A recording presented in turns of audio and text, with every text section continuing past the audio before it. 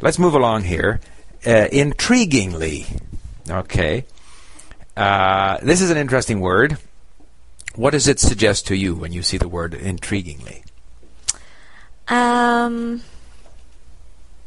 Well, I would tend to think of something being intriguing. If something is intriguing, it is sort of piquing my curiosity. It is making me want to learn more or hear more, stimulating me to want to know more about that subject, that thing, that person.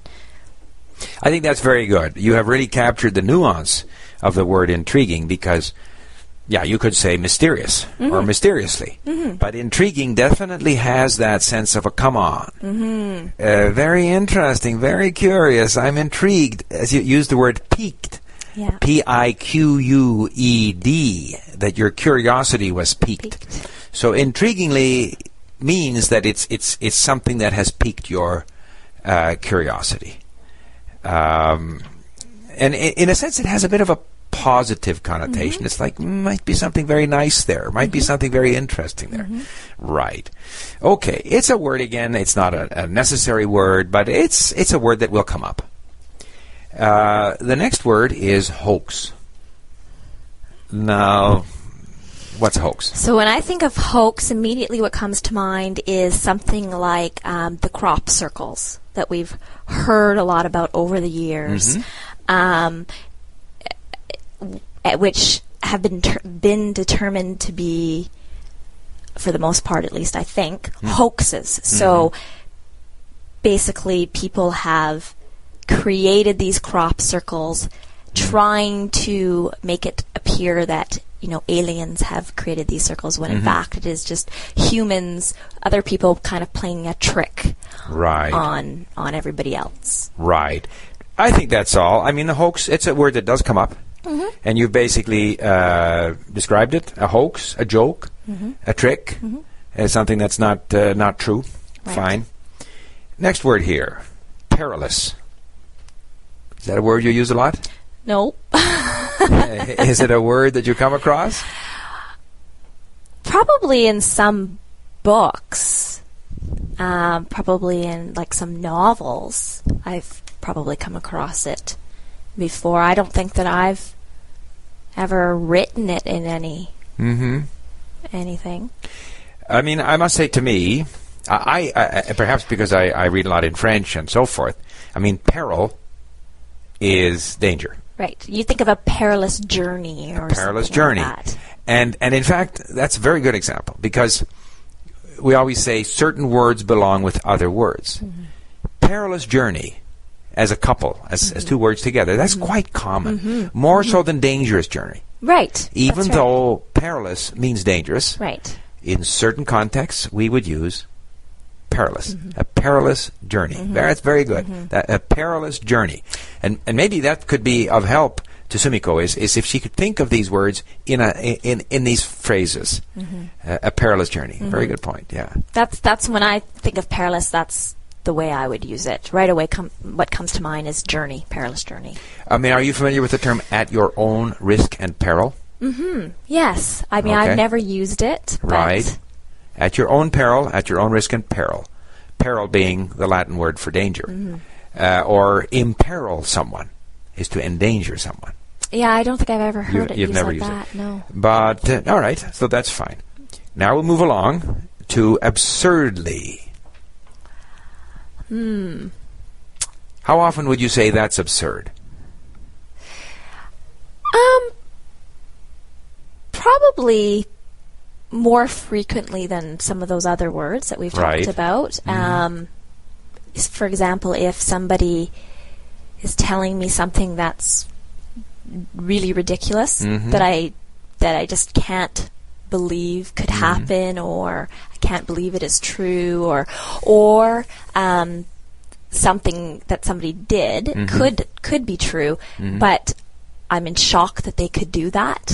I could say, that's absurd. That's ridiculous. And it seems to me that we use the word absurd in a sense of almost like stupid. Yeah. Whereas yes. ridiculous is just kind of silly. Yeah. Laughable. Yeah. But absurd is kind of more stupid than in a way. And you know that the word absurd comes from the word for deaf Really? in Latin. Ab from deaf and dumb, deaf. So absurd is something that is silly in a somewhat stupid way. So absurdly, of course, is simply the adverb of that. It's not, certainly the adverb perhaps less common, but absurd is quite common. In fact, for a while it was quite a fashionable word. Oh, that's absurd. Oh, yeah. I remember being younger. When I was a teenager, I would watch lots of soap operas. I was really into them, and that was a word that they loved to use on soap operas. I think it was kind of one of those chic words at the time. Right. I mean, if you accuse someone of something, and they say, "No, how could you accuse me of that? That's absurd." So, regurgitates. So, several meanings. I would think you could say somebody is, for example, sitting in a lecture at university, and a teacher is telling them something, and they're writing down what the teacher's saying, and if they then regurgitate that, they go and they write a test and they write down exactly word for word what the teacher said. That's right. You could use regurgitate in that meaning. Or regurgitate, I think, is really meant, or is really used, like you could regurgitate your food. Right. And that was the original meaning here, where the mother or the father penguin eats this fish and then regurgitates it for their young to eat. So they bring it back up. They bring it back up, yeah.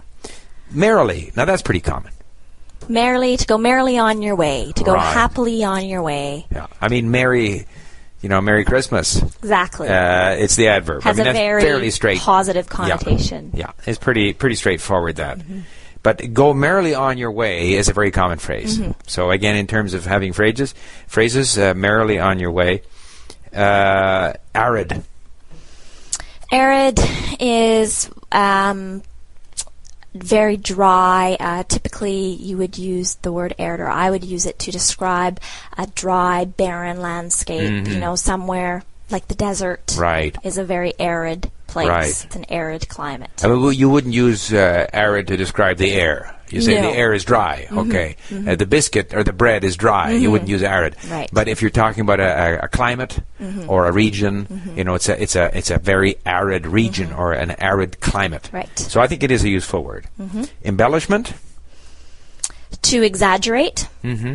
That's the verb. So you can embellish a story, which means you make it more than it is, bigger than it is. You exaggerate. Right. The key word there, of course, is the bell, which is bella, which means beautiful in Latin. So you make it more beautiful. You embellish it. A useful word. I think so. To embellish. Yep. To embellish a story, I think, that's a perfect, again, in terms of providing Sumiko with a phrase, if she thinks of embellishing a story. And it's even, in fact, in here, it's a nice embellishment to the story, is in the very sentence where she found it. So you add some details that maybe just make the story a little more interesting or a little more humorous, and maybe they weren't, those things didn't happen exactly that way, but the embellishment makes the story it more attractive. Yeah. Waddle. To waddle like a penguin. Or a duck. Or a duck, yeah, exactly. So basically kind of to...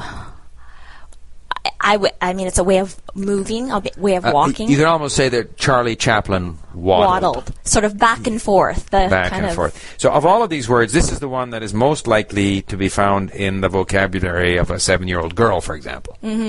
Because she learned about Donald Duck and so forth.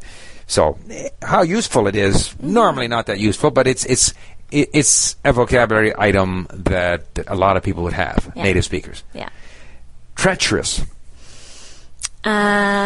Treacherous is maybe like the drive to Whistler is treacherous. A drive on a snowy road can be treacherous, meaning dangerous. People can harsh. be treacherous. People can A bandit. Yeah. A dangerous person, a dangerous, almost in a sinister way. Mm-hmm. Evil. Mm-hmm. There is the sense there of being betrayed. Mm-hmm. Treachery is betrayal. Yes.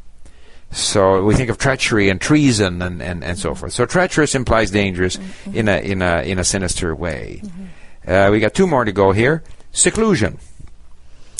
Some people like to live in seclusion, which means that they don't like to live near a lot of other people. They maybe like to live out on a farm away from... Secluded. Secluded.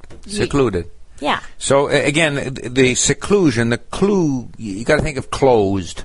Must have the same root in Latin. Closed off, secluded, in seclusion, to live in seclusion. There's a good phrase. All right, and the last one here is viable. And, of course, the sentence here is, it's not commercially viable. And that's a good phrase. Not feasible. Not feasible. And it's quite commonly used. It's not viable. And the vi in viable from Latin, again, means the way. Like there is no way. You can't go there. So because they use that word, I think, as well for pregnancies. Oh, really? You know, when at a certain amount of weeks, the baby is viable. So it can survive. But before that point, before that period, it is not possible. It can't. It's not viable. Can't well, you know, survive. then you might be right. I'm assuming that it comes from the word via, like viaduct, you know. But it might be related to the word for life. Oh, yeah. Okay, in which case...